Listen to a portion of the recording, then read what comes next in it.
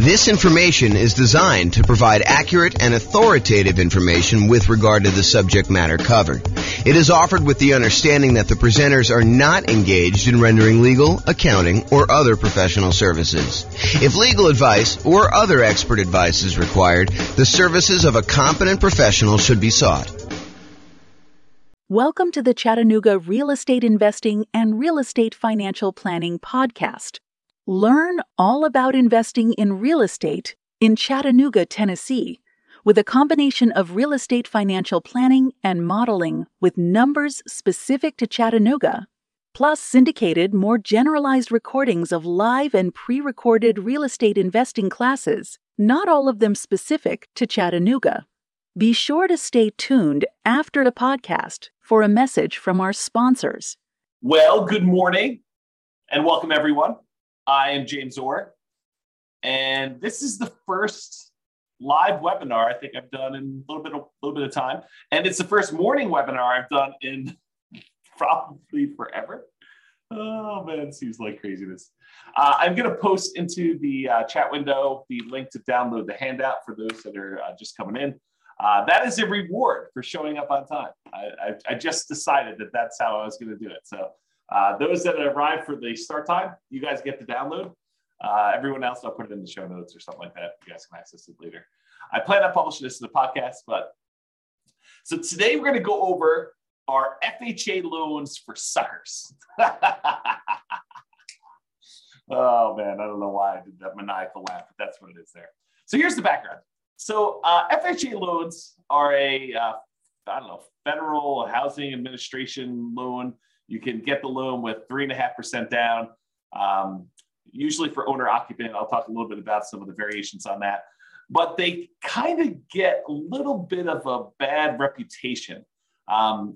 So whenever you get an FHA loan, whenever you put less than 20% down, there is a thing called private mortgage insurance. And I'll go over a little bit more about private mortgage insurance here in the next slide.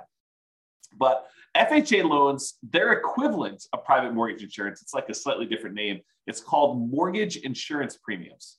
And it's usually higher than what you can get when you do conventional loans. So it's a little bit more expensive loan in that the insurance premiums on it, in case you default, are a little bit higher. And the other crazy thing about FHA loans is that their private mortgage insurance, their mortgage insurance premium never goes away. Unlike a conventional loan where when you pay down the loan below 80% or 78%, depending on what the lender tells you and what their actual policy is. But once you pay down a loan past a certain amount with the conventional loan, usually about 80%, then usually the private mortgage insurance premium, the amount you're paying monthly as an insurance premium, goes away. However, with FHA loans, they do not go away. The only way to get rid of that PMI, the mortgage insurance premium or whatever it is you got to either sell the property or you got to refinance the property into a different loan to get rid of the PMI and get rid of that large extra monthly payment that you're making in order to get the loan. And as if that wasn't bad enough, mortgage interest rates can be higher for FHA loans than they can be for like jumbo loans or VA loans, the loans you can get as a veteran. And as if that wasn't bad enough, there are lower down payment programs than the 3.5% down. Like you can get a conventional 3% down payment loan or a VA loan with nothing down or a USDA loan with nothing down. So those are just a couple examples of the loan programs you can get with nothing down or low down that's lower than 3.5%. So it's not like this is the ultimate low down payment solution and you got to deal with all this extra nonsense in order to be able to get it. There are programs that have lower down payments that you can still get. So the question that becomes, are FHA loans for suckers? Well, not so fast. Let's take a look at these issues a little bit closer and some of the benefits of getting FHA loans and see if this really is an option for you if you're still getting a loan, kind of do that.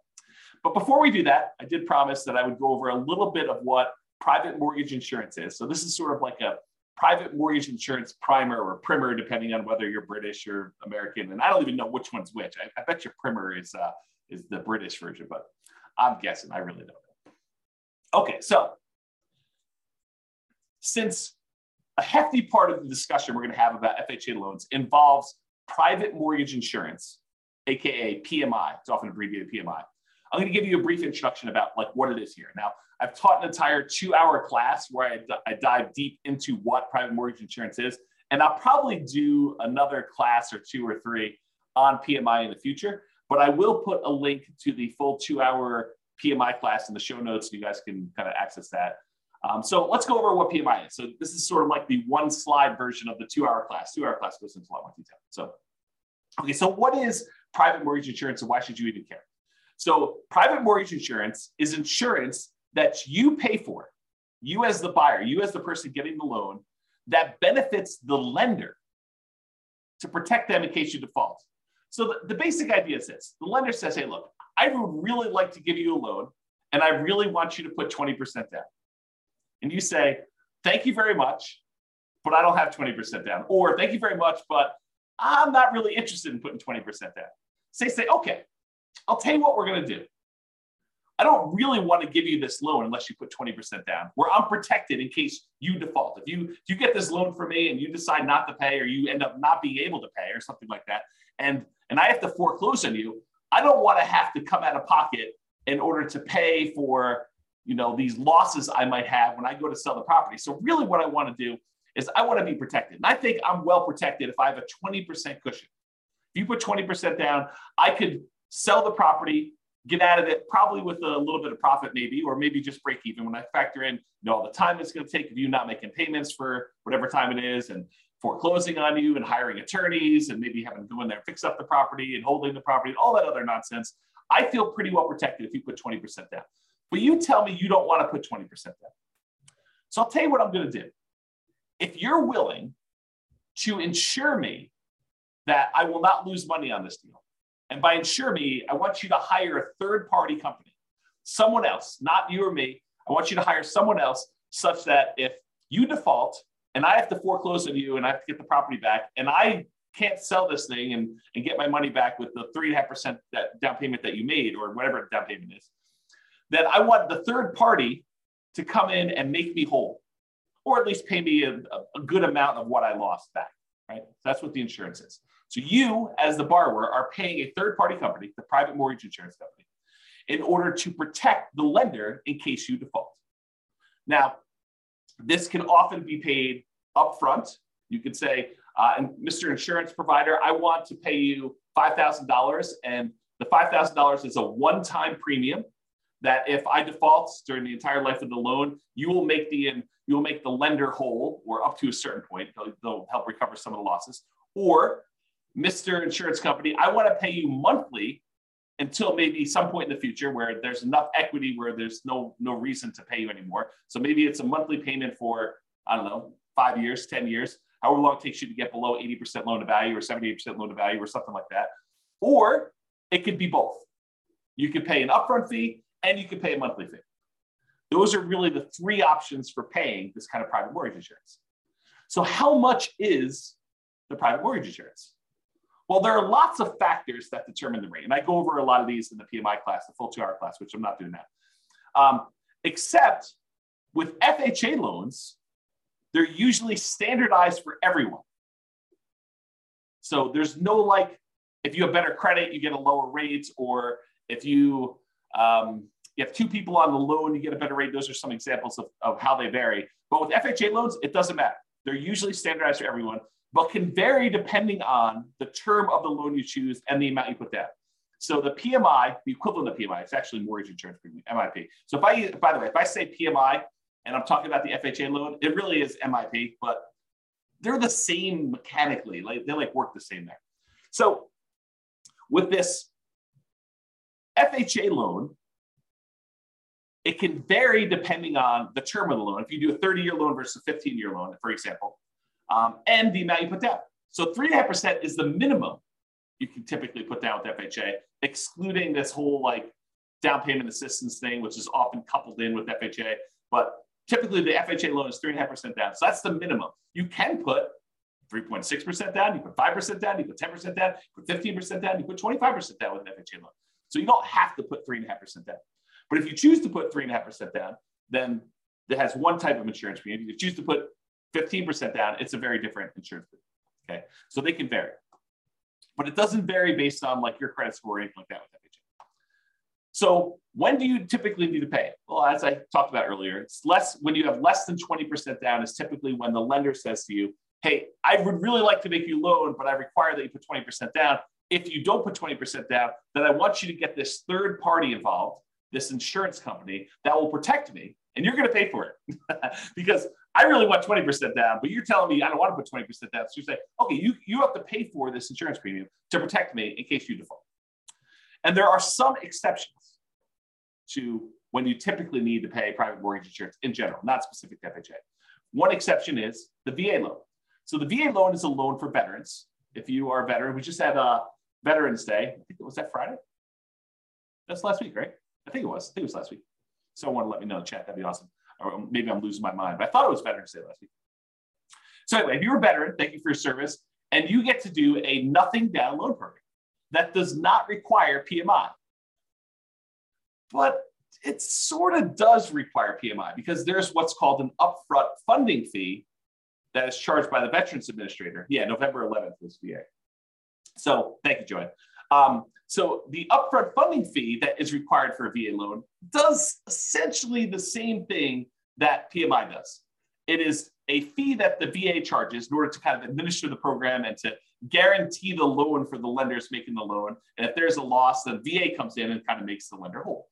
And so technically there's not PMI, but the funding fee sort of acts like PMI. And so when you hear people say, hey, look, is there PMI with VA loans? Well, no, but sort of, maybe a little bit, there's that funding fee up front. So that's one example. And the USDA is another nothing down loan program, but I think they do have PMI.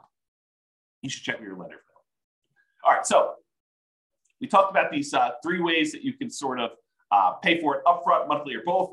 Now there are three choices as to how to pay it. So you can do it monthly. You can go to the insurance company and say, look, I want to pay you a certain fee monthly in order to have this insurance that protects the lender in case I default. Or you could go and say, I want to pay this one-time upfront fee. But there's this third option, which is lender paid PMI. Well, how does that work? Lender paid PMI. It's not like you're going to go and pay monthly. It's not like you're going to go and pay this big upfront fee.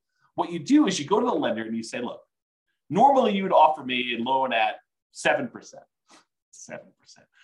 7%. That's crazy. It still shocks me to say. 7%. So you're going to go and get a loan for 7%. If I wanted to pay you extra money, I could buy down my interest rate, right? Like I can go and say, here, how about an extra $5,000 and you give me a loan at 6.875? Lender says, sure, I'll do that for a certain amount of money. And it varies depending on the loan program and the time and all that other stuff. So I give you a certain amount of money. And now the lender voluntarily says, instead of giving you 7%, I will give you 6.875% if you give me whatever it is, $5,000. Lender says, I will do that. And so you say to the lender, well, how about we do it the other way? How about instead of me coming to the closing with some of these extra closing costs and everything, how about you cover the closing costs or you give me a little bit of money to cover the closing costs and I will voluntarily take 7.125, a slightly higher interest rate. So instead of buying down the rate, you say to the lender, I will actually voluntarily pay a little bit more to get a higher rate and you cover some of my closing costs. You give me like a credit. This is the way I think about it. Well, if you think about that, if the lender gives you a credit, if you're willing to take a higher interest rate, couldn't you tell the lender, hey, listen, I'll take a higher interest rate if you pay this third-party private mortgage insurance person this fee in order to do the loan? And the lender says, yeah, that'll work for me. So I'll tell you what, normally it'd be 7%, that's just arbitrary number, 7% for the loan. But if you pay 7.25%, I will go ahead and give you a credit big enough to be able to pay this lender paid, this upfront mortgage insurance, and we'll call it lender paid PMI. Now, I don't know if the lenders would describe it as this, but mechanically, that's pretty much what's going on, right? I mean, you're basically voluntarily taking a higher interest rate, and they're getting a credit back, and the lenders basically saying, okay, we'll use that to cover PMI. So we call that lender paid PMI. So you can either do it monthly directly to the PMI provider, the PMI private mortgage insurance company, or you could do it one-time lump sum upfront fee, or you could do this lender paid PMI, which is sort of like the lender saying, okay, I'll take this thing and I'll do that. Now, in the PMI class, I go through like, pros and cons of each. And in fact, I probably should do a full new class on that. Like, what's the pros and cons of doing one versus the other? But this is sort of a class on FHA loans specifically, and we're not going to go into that. But I should do that class. Note to self. Okay, so what's wacky about the FHA loan? We kind of talked about this in general. But for FHA loans, there is both a one-time upfront payment, and in addition, there is an ongoing monthly premium payment. Whoa. So if I go get like a conventional loan, it's usually like one or the other. And by the way, there's probably some insurance company out there that will take a slightly lower upfront with a slightly lower monthly and do like a hybrid approach. It's possible that those exist. I don't know. I'm not like an expert at PMI, right? It's not like I'm the lenders or the insurance companies doing this. But there probably are some that do that. But with FHA, it's required. You have to do the upfront payment, which they call upfront mortgage insurance premium. Kind of checks out. And the monthly private mortgage insurance premium, which they call mortgage insurance premium, or MIP for short. Okay. So you have both. The upfront mortgage insurance premium is usually, and it can vary a little bit, I think, 1.75% of the loan amount. You're like, well, if I have to put 3.5% down and this 1.75, it's not really 3.5% anymore, right? It's like 3.5 plus 1.75, which if my math is right, is like 5.25 or something like that. So it's not that way. But wait, you can actually finance that. And so instead of having to come up with this 5.25% down instead of the 3.5, you could say, I'll do the 3.5%, but we'll add this 1.75% onto the loan amount so I can finance it. Okay, well, that's interesting. It's bad in some ways that I got to pay this upfront fee, and it's not the lowest fee I've ever seen, right? It's not super, super cheap to do this. And I can finance it. Okay. And the monthly part of this payment, because you have to do both with FHA, the monthly part is usually 0.85% of the loan balance. 0.85% of the loan balance. So it's almost like getting a 0.85% higher interest rate. So if you were getting a 7% loan, when you factor in what the PMI part of it would be, it's almost like getting a 7.85% interest rate. Whoa, that's much higher than I would have expected. And realize this was 0.85 back when interest rates were 3. So before you were going from 3 to now almost 4% when you have 3.875. Or 3.85, right? It increased by almost a third back then. Now it's like, well, you're at 7. It increases by 0.85, which is almost a 7. A little bit less of a percentage-wise increase, right? For those that like math. It can change if you do a 15-year loan or you put more than 3.5% down. So it doesn't have to be 0.85. And go talk to your lender. They'll give you the details on exactly what it is at the time. But it's this idea that it's usually upfront and monthly for the FHA. So you're like, that kind of sucks. So our FHA loans kind of for suckers. I don't know. We'll see. Now, what I'm about to tell you are like some of the requirements for getting an FHA loan. And I'll tell you, beware. I am not an expert on this. Your lender may come to you and say, yeah, that was true back in November of 2022, but not true today. So these things change over time. Don't rely on this thing and go to your lender and say, hey, James told me on a webinar that is this. You're going to do that. He told me that's what it is. You must obey what James said. If only I had that power. If only I had that power. I don't have that power. So what I'm about to tell you might be different. Things change over time and from lender to lender. So, you may hear me tell you it's 0.85 or whatever it is. Those don't usually change, but the requirements might change because the lender may say, the underwriting requirement is this, but we're going to add an additional overlay, an additional requirement that we do on top of these. And so you may want to check with different lenders. So always check with your lender to verify what I'm telling you. Just because one lender you talk to says it can't be done does not necessarily mean that it can't be done. They may not be able to do it, but another lender may be able to. Different lenders have different loan programs. Realize that. Not everyone is exactly the same. Different lenders look at things differently and may be willing to do something that all other lenders won't. I don't find these to be as true, but I do find it to happen occasionally where some lender will be like, oh yeah, we do that all the time. It's not a problem. And other lenders have been telling clients no. We will primarily be discussing what I believe most lenders will do. But as I said, some lenders have these overlays or internal policies that are more restrictive than what the loan program requires. For example, the FHA loan program may require a credit score of 640, but the lender may have an overlay that says they're not going to originate FHA loans unless the borrower has a credit score of 660. So they can voluntarily choose to do these overlays. And if you went to another lender, they may be willing to give the originate the loan with a minimum of 640. So just realize that could happen. Okay. So let's talk about rates. How do FHA loan rates compare to some other loans, like the 30-year conforming loan or 30-year jumbo loan or a 30-year VA loan? This chart goes back to November of 2021. It's put out by Black Knight. Where's the name of these guys? Black Knight Holdings Company, Black Knight Technologies. They're basically a mortgage company, a company that does stuff for mortgage lenders. They're kind of like a behind the scenes thing, and they aggregate a bunch of data. And so this shows you historical stuff. And the FHA loan is this blue line that's sort of in the middle most of the time. The highest interest rate loan typically is that 30-year conforming loan that we see. It typically is blue. And there are times when FHA loans are a little bit more expensive than those, but historically, recently it seems like the 30-year loans have been a little bit more than the FHA loans and all the other loans, honestly. The jumbo loan tends to be sort of toward the bottom. I can't quite tell the differences between those yellows, but I think those are typically the bottom ones. The FHA loan is this blue one, sort of in the middle here. And then the VA loan tends to be one of the cheaper loans you can get. So you can kind of see the differences in rates between all those. Now, I want to point out something to you. The FHA loan here, which they said the current rate is 6.875 as of the October numbers, which is the latest one they had. So they said the rates for 30-year FHA was 6.85. That does not include that 0.85% mortgage insurance premium.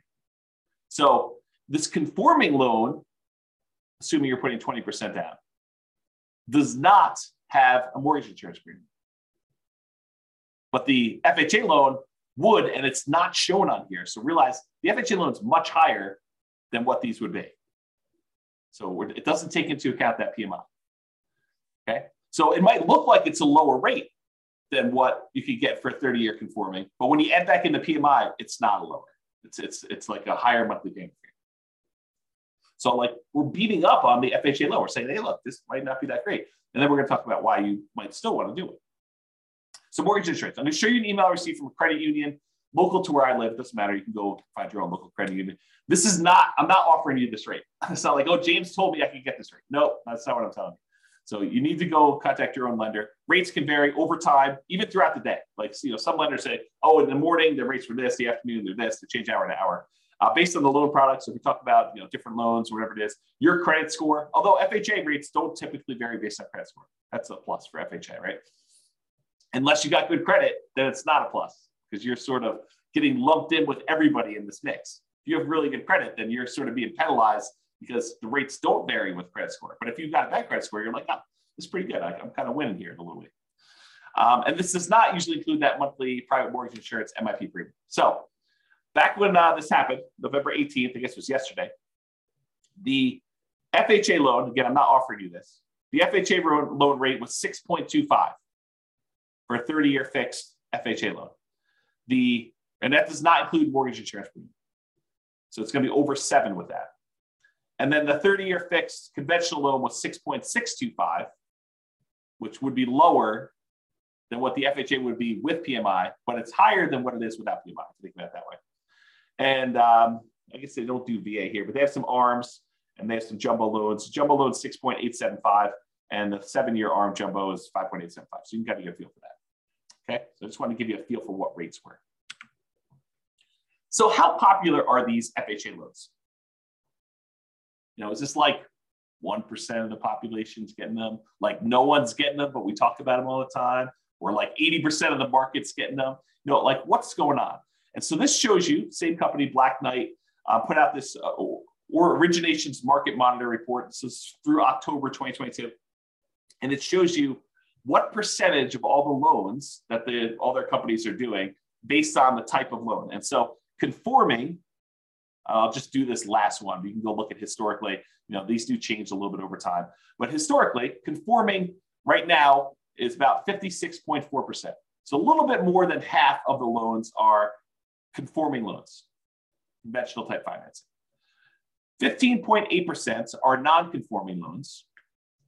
17% are FHA. So not quite a fifth, but a decent amount, like a significant enough amount that you could say, hey, this is pretty significant stuff. Only 10% of the loans right now are VA loans, and only 0.8%, less than 1% of loans are USDA. And the benefit of the USDA loan, it's another nothing down loan program. You got to buy in a rural area, although I think some people would be surprised what's considered rural. And you can look up if your area is rural on the USDA website. Just look up a USDA eligibility map, and it will allow you to type in addresses and find out if that property qualifies for USDA loans. And there's some income limitations. You can't make too much, can't make too little. The VA loan's a nothing down loan program, and you have to be a veteran. So if you're not a veteran, you can't get that nothing down loan program, but you can get a nothing down loan program with the USDA. Otherwise, you're probably looking at either 3% conventional, 3.5% FHA, 5% conventional or more, type of thing. So USDA, very, very small percentage of the loans, less than 1%. VA is 10%. FHA, 17, a little less than a fifth, all those loans there. So you get a feel for how big of a deal these are. One of the advantages, though, of these FHA loans is they are easier to qualify for. So conventional loans, the minimum down payment for the conventional loans as of right now, and these loan programs can change, but right now, 3% conventional loan. FHA is 3.5%. So more down payment for FHA than conventional. The minimum credit score to get a conventional loan is 620. With FHA, the minimum is 580, but you got to have all the stars aligned and have a whole bunch of extra things in order to get that 580 credit score, right? Everything's got to be perfect. Otherwise, you're probably looking at 640 for the FHA. And that is a much more lenient credit score for getting the FHA. In fact, FHA tends to be the go-to loan if you've had some credit blemishes or issues in the past. If you had a bankruptcy, that's fine. If it was more than 2 years ago, you can still get an FHA loan, as long as your credit score's gone up, right? You got to be working on stuff once you've had that bankruptcy. You had a foreclosure, no problem. FHA loans will still do those after 3 years. Conventional, a little longer. Okay.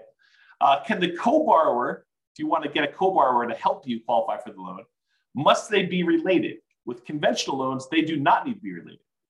With the FHA loans, they must be related to you. And if you're like, hey, what's the relation? Can this be like my second cousin? I don't know. Go talk to a lender. They'll tell you that. They'll go look up the guidelines and let you know. Okay. Maximum debt to income for conventional loan, 45%. So relatively standard. For FHA, you can go all the way up to 57% debt to income. So this is a higher risk loan for the lender, right? Because they're willing to accept people that have had bankruptcies relatively recently, within 2 years, more than 2 years rather. Foreclosures, at least 3 years ago, they'll allow a maximum debt to income, which is significantly higher. So they're kind of taking on more risk, which is reflected in these extra mortgage insurance premiums and stuff. And then the single family home max loan limit, you can kind of read what those are. Those do change over time, so I'm just not going to read them out loud. And can you get a gifted down payment and closing costs? With conventional loans, yes, and with FHA loans, yes. And of course, go talk to your lender. They'll give you the actual requirements for what that is and how to do it and make sure you document it and all that stuff. So really, FHA loans are a little bit easier to qualify. So that's a plus. So a whole bunch of downsides, but some pluses there. What about credit scores? Well, if you have a 360 to a 499, you do not meet the minimum credit score requirements for FHA. So less than 500, not happening. You have to get creative. You have to go do creative financing, buying properties subject to, or taking over existing loans, or doing a lease option or something like that, or you're saving up and buying properties all cash. That's another alternative. So if you've got less than a 500 credit score, that's going to be a challenge to do that, or partner with somebody who has a better credit score. If you have between a 500 and a 579, the minimum down payments for an FHA loan, if you have a credit score between those, is between 5 to 10%. So you can do that, but it requires more down. If you have a 580 to a 619, 3.5% down payment is required with compensating factors. So this is sort of me telling you that a whole bunch of other things need to align. You need to be kind of like in a perfect situation, have a whole bunch of extra stuff going your way in order for you to be able to do an FHA loan with 3.5% down with a credit score between 580 and 619. However, if you're between 620 and 850, just 3.5%. Don't need these extra compensating factors or anything. And of course, go verify this with the lender. This is not intended to be like James is qualifying you on a webinar for getting an FHA loan, right? This is sort of giving you an idea of, are FHA loans for suckers? I mean, that's the title of the class. So that's the idea. Okay. So average credit scores. So typically, if you're getting a conforming loan, you historically have had a much higher credit score than if you had an FHA. If you think about this, this sort of makes sense, right? If you have a higher credit score, you want to be rewarded for that. You don't want to be penalized for having these, better credit scores than some of the FHA loan people that don't get penalized for those. And so you typically choose a better loan program for you, a loan program that has better rates and terms and stuff. And there's some limitations, which we'll talk about here in a second. For VA loans, they're sort of in between. They're not quite as high as conforming loans, but they are higher than FHA. And then FHA typically has the lowest credit scores, historically, the people getting those loans. And so they're usually between 660 and 680. We've been trending down a little bit, as we kind of move through time. And this is going all the way back to November of 2019. Okay. All right. Here's one of the main reasons, in my opinion, why FHA loans become attractive, especially to investors. You're like, to investors? James, I thought you told me FHA loans you have to owner occupy. Or maybe I didn't tell you that. But you do. You can't use an FHA loan. You can't put 3.5% down and buy a property and not move in. But wait, you just said these would be good for investors. You're confusing me, James. What? I'm confusing myself. Oh my gosh. You're confusing me, James. You said they have to own or occupy, but how are they good for investors? Oh, this is pretty interesting things. So FHA loans are one of the loan programs that you could do with low down payment and buy multifamily properties. So you could buy a duplex, 2-unit property, a triplex, 3-unit property, or fourplex, 4-unit property with FHA loans with 3.5% down. So you can go buy a duplex, got to move into one of the units. That's the requirement. But you can go get an FHA loan, put 3.5% down, move into a duplex, move into a triplex, got to move into one of the 3 units for the triplex or one of the units for a fourplex. Okay. So that becomes super interesting because you can't do these 3% down conventional loans or 5% down conventional loans and buy a duplex, triplex, or fourplex. You can only buy single family homes with this. And if you're going to do a non-owner occupant, if you're going to buy it as an investment property, you most of the time need to do at least, well, there's some exceptions, but usually 20% down. There are some exceptional loans where you can do 15% down to buy a non-owner occupant investment property. But you got some PMI and the rates are higher and some stuff like that. So one of the advantages of using FHA loans is you could buy duplexes, triplexes, or fourplexes in addition to single family homes. So it doesn't have to be duplex, triplex, fourplex. You can do single family homes, and then you can also buy duplexes, triplexes, or fourplexes, which is similar, by the way, to VA loans. VA loans, you can also buy a single family home, condo, townhome, detached house. Plus, with a VA loan, you could also, with nothing down, buy a duplex, a triplex, or a fourplex. Again, for the VA loan, though, you have to be a veteran. FHA, you do not. So with FHA loans, you don't have to be a veteran. You have 3.5% down. You have those credit score and the other qualifications. You could do these types of loans. And you could use the income from these properties to help qualify you for the purchase. With some exceptions. So talk to your lender. It's not like it's universally true. So as the time of creating this presentation, there's not a conventional loan option that allows you to buy a duplex, triplex, or fourplex as an owner occupant for less than 15% down. And there's only one for a duplex for 15%. So if you have 15%, you can buy a duplex and owner occupy one of the units, but that's the best, lowest down payment you can do if you're doing conventional. But that's one of the reasons why this FHA one's so interesting. So to buy a triplex or a fourplex as an owner occupant, where you move into one of the units with conventional financing, you're looking at 20% down payment. To buy a duplex, triplex, or fourplex as an investment where you don't move into one of the units, it's 25% down, unless you're doing FHA. FHA allows you to move in and do 3.5% down. It won't allow you to do any where you do not move in. So FHA is not a loan product for you doing non-owner occupant financing. But what if you're buying these single family homes, right? Remember we talked about FHA loans? Like, hey, I want to do this FHA loan. I want to buy a single family home. Can you buy a single family home and use it as an investment? Well, you got to live there for at least a year. And this becomes that nomad strategy where you buy a property, you move in, you get owner occupant financing, you get owner occupant down payments, you move in, you live there for a year. Then after a year, you can move out, keep that past property as a rental, convert it to a rental property, and buy your next property. Then you can repeat this process. You could buy another property to move into, live there for a year, and then convert it to a rental. So you could, let's say you had 20% down. You could buy 4 properties with 5% down by doing this each one for a year over 4 years. Right? Put 5% down, move in, live there for a year, convert that one to a rental, buy the next one 5% down, live there for a year, convert it to a rental. So over the course of 4 years, you could then buy 4 properties. Let's do that. All right. I've digressed enough. So being able to buy a duplex, triplex, or fourplex as an owner occupant with as little as 3.5%, that's amazing. So maybe not so much the loan for suckers, right?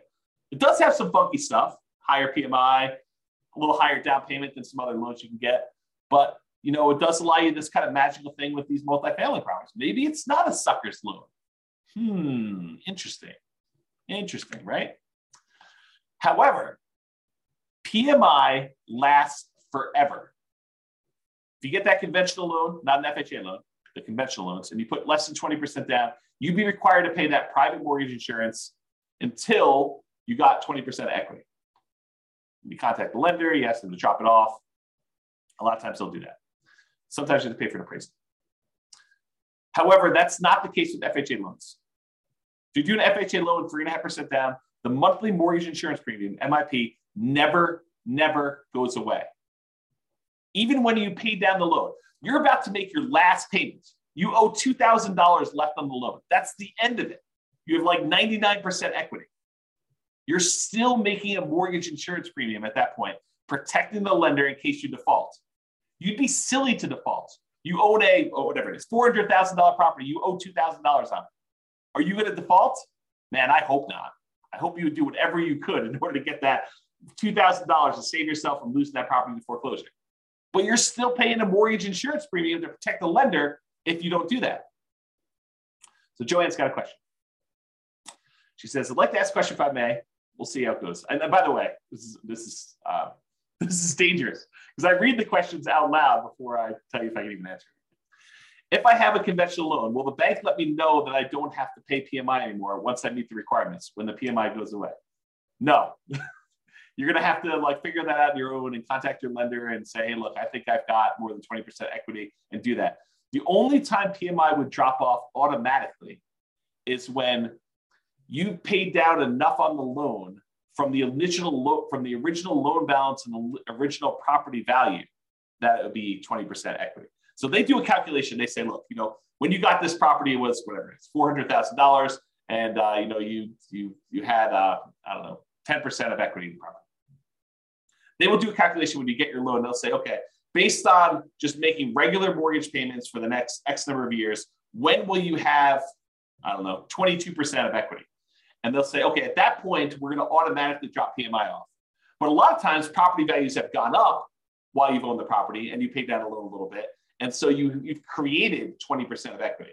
And at that point, with some lenders, most lenders, you can contact them and say, look, I think I have more than 20% of equity. I'd like to have PMI removed. And a lot of times you have to contact them and sometimes pay an appraisal fee in order to verify the value and stuff like that. So there you go. Awesome.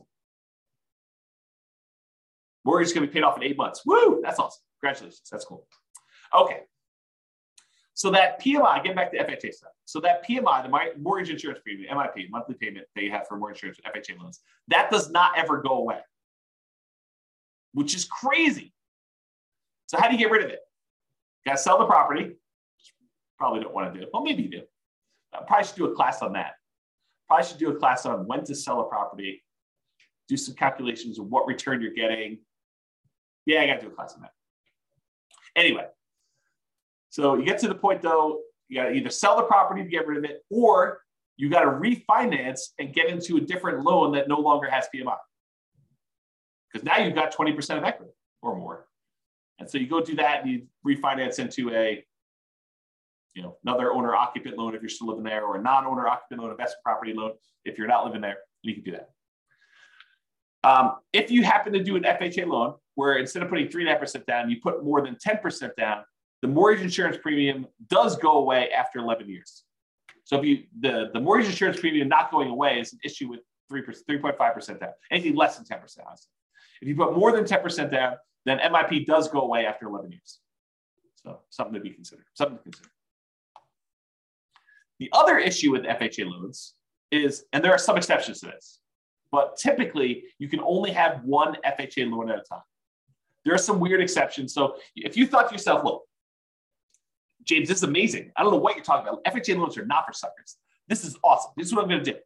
I'm going to do a 3.5% down fourplex, live there for a year, move out of the one unit, go buy another 3.5% down fourplex, live there for a year, and I'm going to do this 10 times. And I'm going to have 40 doors after 10 years. This is amazing. Well, not so fast. You can only get one of these FHA loans. There's some weird exceptions, like if you move more than 100 miles away, that you can get another one. Or if you inherit a property that's got an FHA loan on it, you might be able to have two at the same time. There's some weird stuff like that. But for the most part, you're not getting 10 of these loans. If you're trying to do that kind of like optimal strategy thing, and you have like, I got VA loans and I got FHA loans, because the VA loans can also do the duplex, triplex, or fourplex, and the FHA loans can be duplex, triplex, fourplex. And, you're dating somebody, well, maybe you get an FHA loan on your first fourplex, your spouse or your fiance gets a FHA loan on their next fourplex, and then you also have your VA benefits. So you get the VA benefit by another fourplex after a year living in the FHA one, and then your spouse is also a veteran and they get the other one. So you can acquire some properties this way by getting creative, but it's not going to be 10 in a row with VA or FHA. Right? So it's going to be hard to do. Okay, what was I going to say? So it'd be hard for you. That's basically what I'm talking about here. So it'd be hard for you to nomad, doing this sequential buying houses as owner occupants, moving there, living there for a year, and then converting to rental with more than one FHA loan. So, which makes it hard to buy more than one multifamily property as a nomad. It's not impossible, but it's much more difficult. Much more difficult. And some underwriters, like if you're going to get a loan from somebody and you live in a single family home that live in a really nice house, you're like, hey, I just found out about this vesting strategy. I'm going to move out of my $1 million house and I'm going to go buy these $100,000 duplexes somewhere. Yeah, the lender may balk at that. They may say, yeah, I don't think so. I don't think you're going to do that. And they may give you some pushback. The underwriter may say, we don't believe you that you're going to go move into this property. And they may say, we're not willing to do that loan. So realize that if you live in a single family home, the underwriter, the person who kind of underwrites the loan, may give you some pushback over you trying to buy a duplex, triplex, or fourplex in general, not specifically to an FHA loan. So just realize that that's potentially problematic. Maybe you get lucky and the underwriter's like, yeah, that's cool. But you heard it here first. It's actually hard to do. Okay. I probably do need to do a whole class on this, but I'll give you the short version. All right, so imagine for a minute that you live in a market where cash flow sucks. There's basically no cash flow on any properties. It covers itself, but it's zero, like zero positive cash flow. It covers all the expenses and maintenance and property management, all the other stuff you're doing there, your mortgage payment, but there's no extra cash flow for you. So you have no cash flow on this property.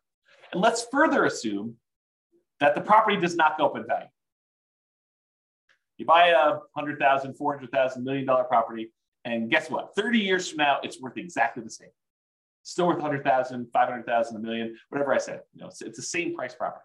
So you have no appreciation, you have no cash flow, and I'll even say the tax benefits you get and cash flow net out to zero. So you got some tax benefits from owning this property as a rental. Let's just assume that and cash flow are a wash, like zero. You're not making any benefit from that. So you get no appreciation, no cash flow, no tax benefits, but you do get the paying down on the loan. So you're making ground. You put up whatever it is, 3.5% down payment on the property, And at the end of 30 years, the property is paid off. So you went from a 3.5% down payment to now you own 100% of this property. Even though the property didn't go up in value, you now own this without a loan. So you made some ground on your investment. Your investment, the 3.5% they put down, whatever it was, let's call it $15,000. $15,000 you put down is 3.5% down payment. That now is worth $300,000 at the end of 30 years. So your $15,000 grew to be a $300,000 paid off property, even though the property value didn't go up and you made no cash flow on it. And honestly, after the property is paid off, you probably have cash flow at that point. But let's assume there's no cash flow over the entire period that you own it. What's the return you're getting by putting that 3.5% down and then having a paid off property at the end, even though the property didn't go up in value? Well, it turns out that return is 11.823%. So you got an 11.823% return, compounding annual growth return on your money for that entire 30-year period. Well, that's interesting. What kind of returns might you get in the stock market? I don't know. 5, 6, 7, 8, 9, 10, 11, 12, depending on who you believe and what numbers you believe and how that all works out. And that's not guaranteed, right? That's fluctuating. You don't really know what the return is. I mean, a lot of us have seen our stock market accounts kind of go down the last, I don't know, couple of years. So you have this variable rate return, but which might be, I don't know, probably 8%, give or take. I mean, I don't really know what it is. But now I tell you, look, you put 3.5% down this loan, and I'm assuming property values don't go up at all. You got no cash flow. You got no tax benefits. This is just paying down the debt on the property. You get 11.8% return by getting this FHA loan. Well, that doesn't seem like a sucker's deal. You're getting 11, almost 12% return on your money by doing this FHA loan, by having a paid off property. Well, that's pretty cool. What if you put 5% down? You did a conventional loan. You put 5% of the property value down, and at the end of 30 years, you have a paid off property. That's 10.5% return. So FHA loan, because you put less down and you still have the same paid off property at the end, the same value of the property at the end, that's paid off. It's a little bit better return. So 10.5% if you put 5% down. If you put 20% down, it's only a 5.511% return, about 5.5%. And if you put 25% down, it's about 4.7. So the more you put down, the lower your return is on that down payment as it grows through a paid off property. So an FHA loan with a relatively low amount down is 11.8%. When did an 11.8% return on your money become a bad deal? When did that happen? I didn't get the memo. If you only put 3% down, you got a conventional loan with 3% down, that's 12.399. So if you really factor in that you probably have some appreciation, property values probably went up over 30 years. It's my guess. It could be that you don't have property values go up, but they probably did. And you probably had some tax benefits for 27.5 years. If you're renting out the property, you get that depreciation benefit.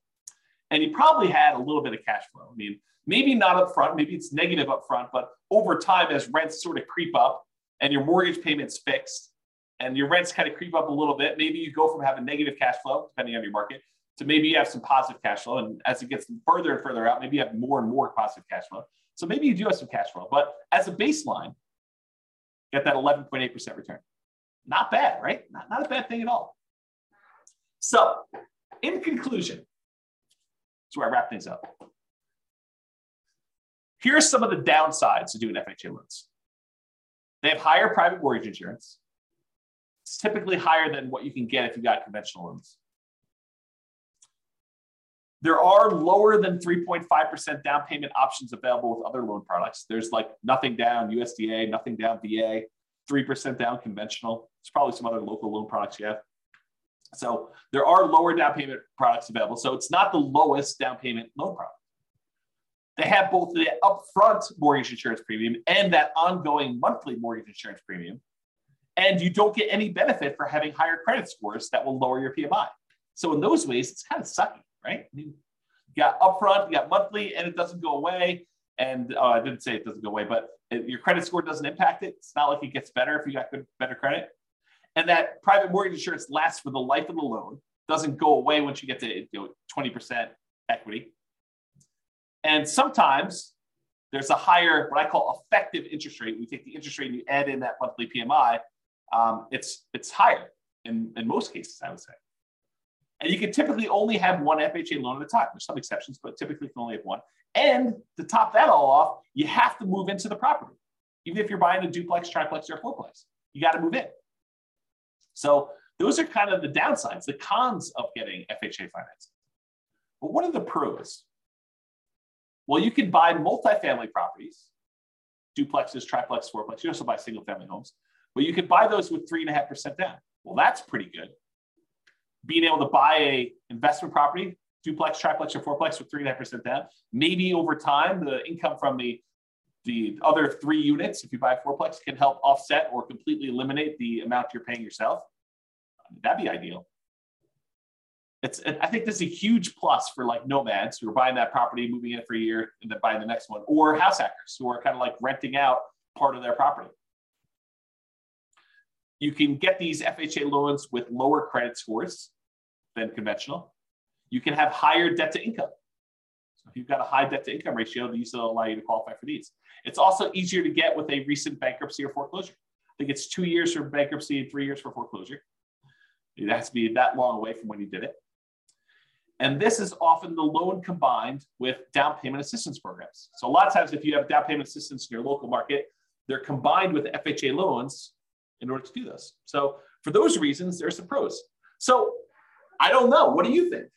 The question is, are FHA loans for suckers? Definitely has some downsides, definitely has some upsides. What do you all think? Anyone want to participate? Tell me what you think. Otherwise, that is the end of the presentation. No one wants to participate. Or people are typing real stuff.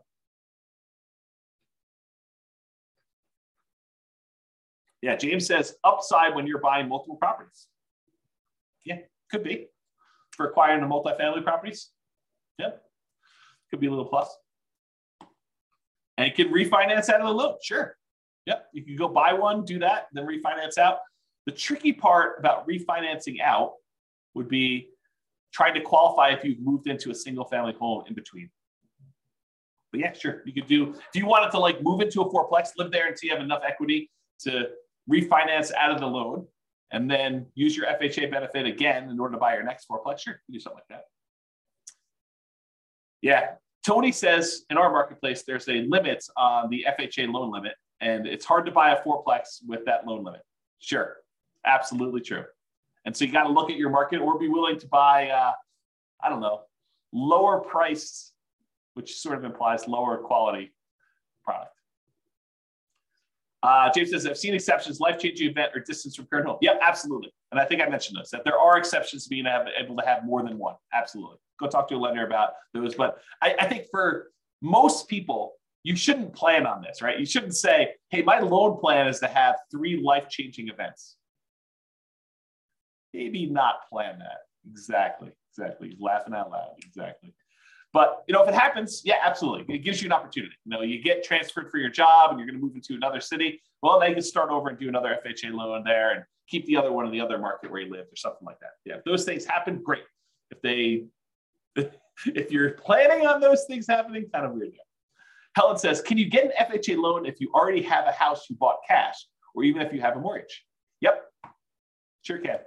Sure can. You can get you can get an FHA loan when you have another mortgage on something else or a few other things. Tony says, I was able to remove PMI on, I won't say the name of the neighborhood property, and I won't say the city, could be removed too, but there is a 2-year seasoning time frame. So he's talking about how he bought a property and we saw fantastic appreciation and a little bit of debt pay down during that time. And he almost very, very quickly had enough so that he could get rid of PMI. But they said, hey, look, there's a minimum amount of time you had to wait for this PMI. We won't remove it with less than 2 years. So I think that's what he's trying to say in those things. Joanne says, thank you for this webinar. I had no idea I had no idea who you were. Listen to the podcast. Oh my gosh. I guess that's funny to me because I know myself. I'm like, I know who I am, but I guess other people don't know who I am. Oh boy, that's awesome. Well, I'm glad you're going to listen to the podcast, John. Thank you very much. I appreciate that. Just discovered us for the first time. That's great. Helen says, FHA possible if you have a business and not a job, so you only have rental income. Again, you want to talk to a lender But my understanding is if you have tax returns and you can prove that you can qualify for the loan, they will allow you to do it. But again, talk to the lender. And I would talk to, if one lender tells you no, I would talk to like at least a couple more to make sure that they're not just, choosing not to do those loans and telling you that they can't do them when, another lender can. But I don't know. I'm not a lender. I don't know all the underwriting guidelines. They're available. They're posted online. It's a government-backed loan product. So you can go look it up if you want to. Or the easier route is pick up the phone and call a lender and say, hey, here's my situation. Can I get an FHA loan? And they'll do it for you. So. Cool. All right, guys. Well, I appreciate it. Hope you enjoyed the webinar. Hope you enjoyed this, our FHA Loans for Suckers. Insert maniacal laugh here. So that's all I got for you. I will talk to you all soon. Be on the lookout. I probably will do some more webinars. So I'll probably do some more of these in the future. Oh, Carlos, buddy. Good to see you. Yeah, you're welcome, Tony. It was amazing. That's great. You're welcome, James. Very good webinar. I appreciate that. Yeah, you are very welcome, Helen. Who said they don't know who you are? You're terrific. I appreciate that. That's really cool. Yeah, have a great Thanksgiving to all. I appreciate that. You're welcome, Ben. Have a good weekend to you as well. Good to see you all. I will talk to you all soon. Bye-bye for now. End of the webinar. With home prices up, mortgage interest rates up, and rents up, but not quite enough to counteract the higher prices and interest rates, cash flow on rental properties in Chattanooga is harder than ever. Book a call with the Real Estate Financial Planner to apply our proprietary 88 strategies to improve cash flow on your rentals. See the show notes for a link to schedule your call and improve your cash flow today.